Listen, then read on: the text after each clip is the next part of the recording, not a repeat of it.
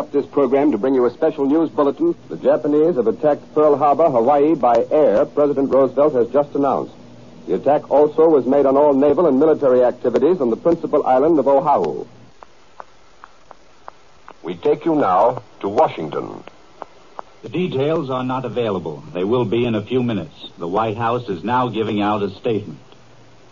The attack apparently was made on all naval and military activities on the principal island of Oahu. The President's brief statement was read to reporters by Stephen Early, the President's secretary. A Japanese attack upon Pearl Harbor naturally would mean war. Such an attack would naturally bring a counterattack, and hostilities of this kind would naturally mean that the President would ask Congress for a declaration of war. There is no doubt from the temper of Congress that such a declaration would be granted. This morning, Secretary Hull talked with the Secretaries of War and of the Navy. Now the two special Japanese envoys, Admiral Nomura and Special Envoy Caruso, are at the State Department, engaged in conference with Secretary of State Hull. Their appearance at the State Department on this Sunday afternoon emphasizes the gravity of the Far Eastern situation, where hostilities now seem to be actually opening over the whole South Pacific. And just now comes the word from the President's office that a second air attack has been reported on Army and Navy bases in Manila. Thus, we have official announcements from the White House that Japanese airplanes have attacked Pearl Harbor in Hawaii and have now attacked Army and Navy bases in Manila. We return you now to New York and will give you later information as it comes along from the White House. Return you now to New York. We interrupt this broadcast and bring you this important bulletin from the United Press. Flash, Washington. The White House announces Japanese attack on Pearl Harbor. This is CBS in America calling Honolulu. Go ahead, Honolulu.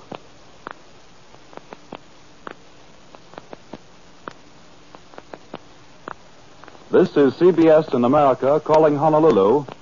Go ahead, Honolulu. 1, 2, 3, 4. Hello, NBC.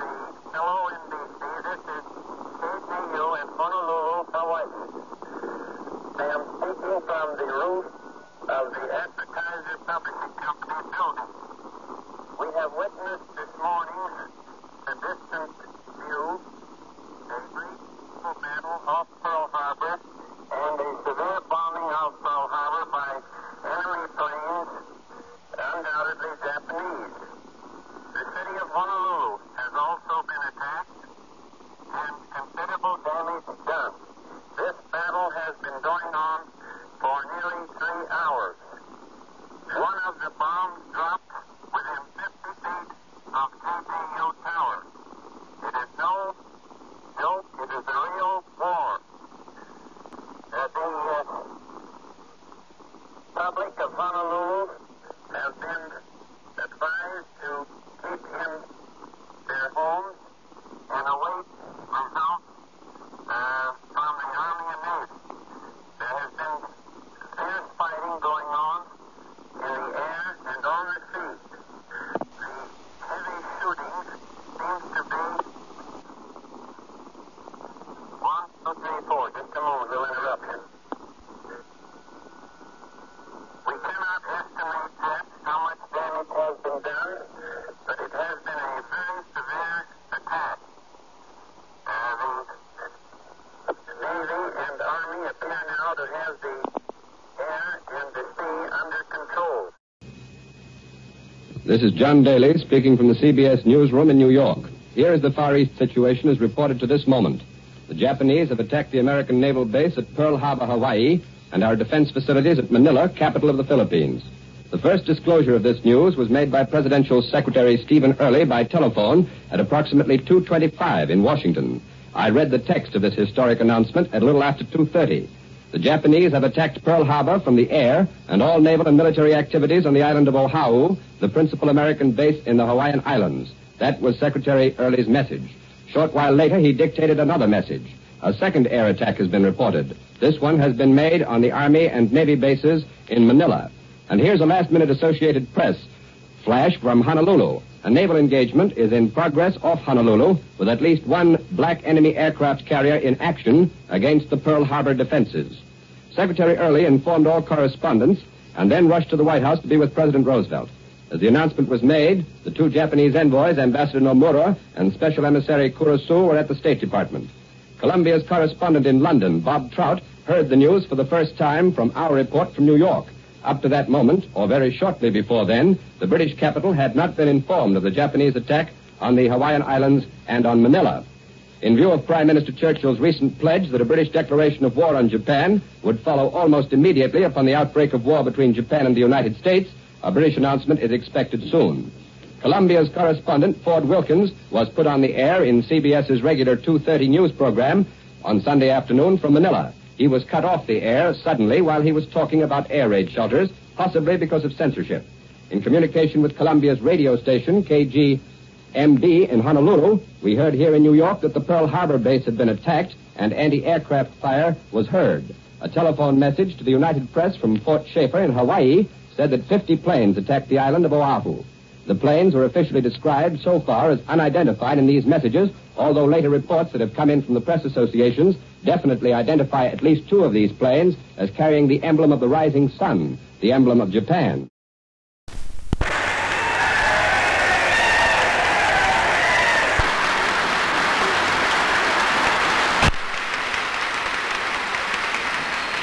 Senators and representatives, I have the distinguished honor of presenting the President of the United States.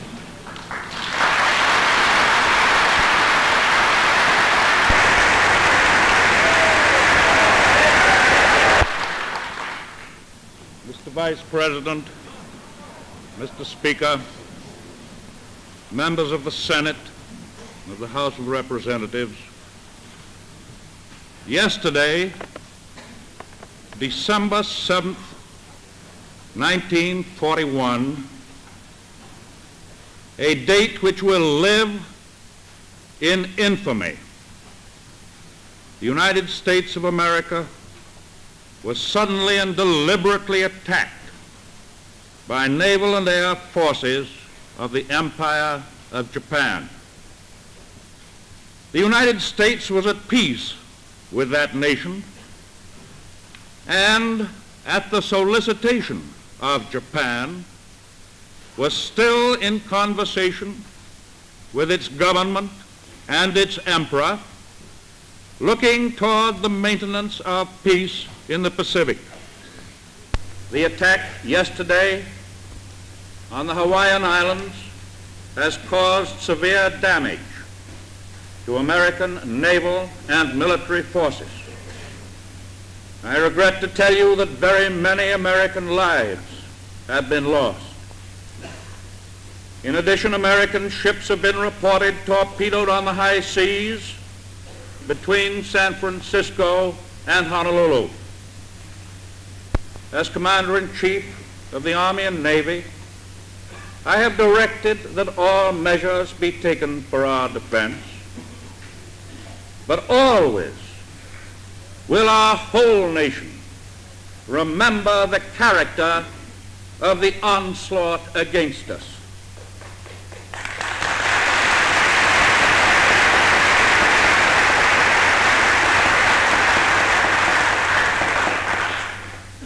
No matter how long it may take us to overcome this premeditated invasion, the American people in their righteous might will win through to absolute victory.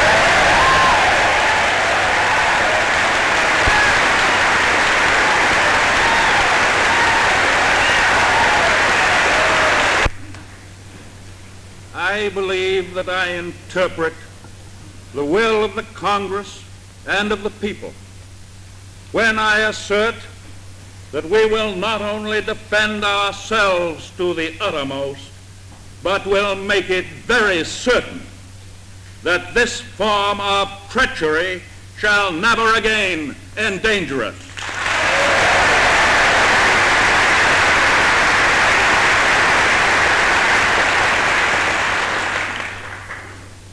hostilities exist. There is no blinking at the fact that our people, our territory, and our interests are in grave danger.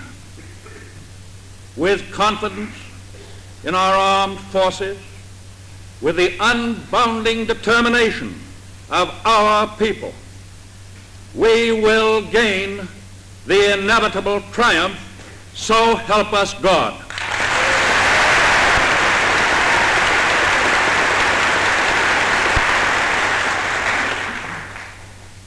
I ask that the Congress declare that since the unprovoked and dastardly attack by Japan on Sunday, December 7th, 1941, a state of war has existed between the United States and the Japanese Empire.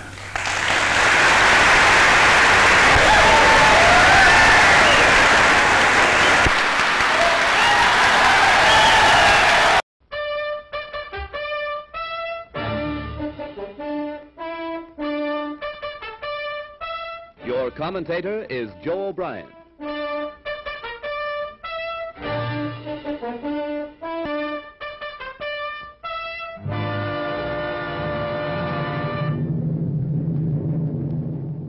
Here is the motion picture record released by the United States Navy of the havoc wrought by the Japs' sneak sky and sea raid on Pearl Harbor, America's mid-Pacific naval bastion.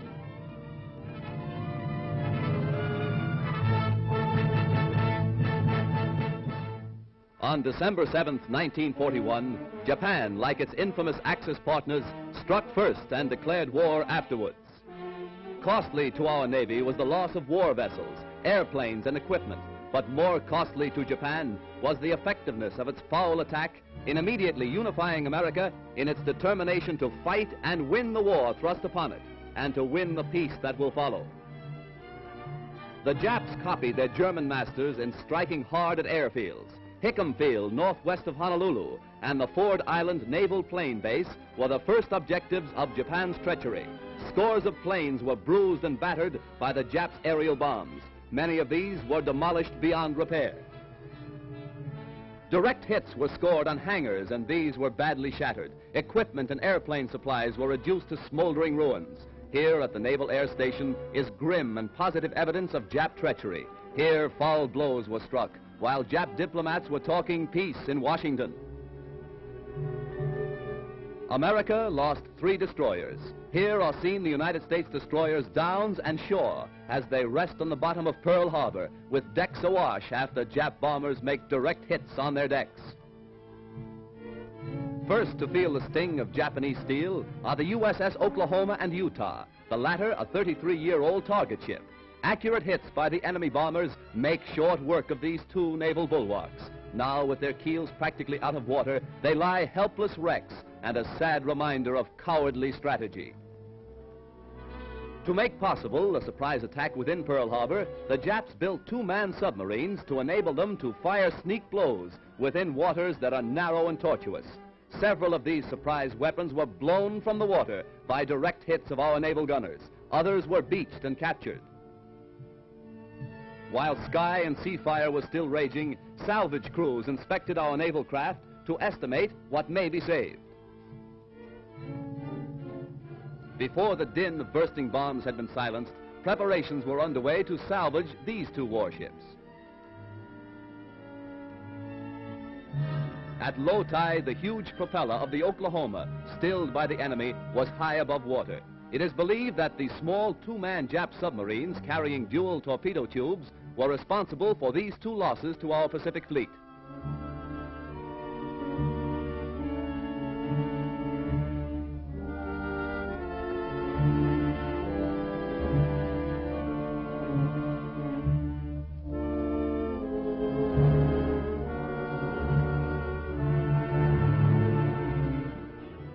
Here is the actual bombing of the mighty USS Arizona by Jap planes.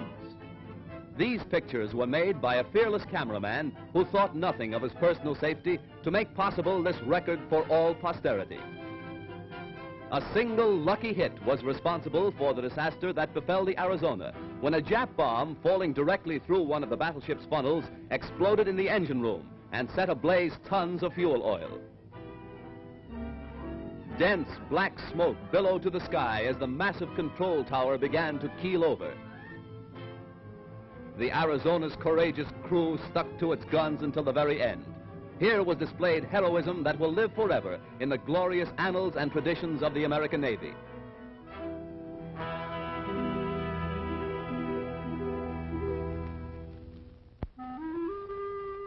The once mighty Arizona now rests on Pearl Harbor's muddy bottom, a pitiful relic of its former self, a grim monument to the treachery of Japan. The once mighty dreadnought's armor plate is twisted and torn, but the great battleship's control tower still stands, a defiant beacon that in days to come will cast its shadow upon Nippon's very shores.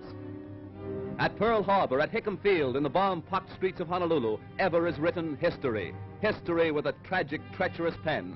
History that 130 million Americans will never forget. And in days to come, the Japs, too, will remember Pearl Harbor.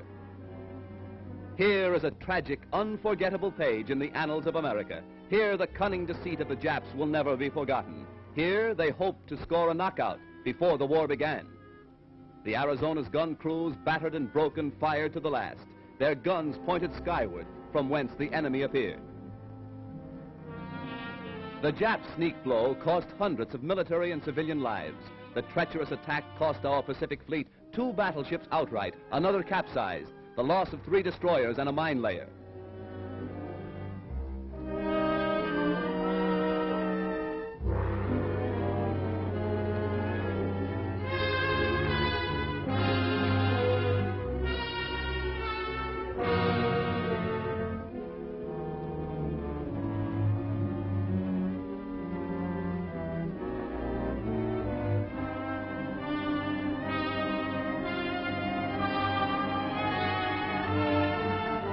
While bombs were still bursting and flames still pouring from our shattered naval craft, a light United States cruiser valiantly moves out to join the fleet and avenge Pearl Harbor.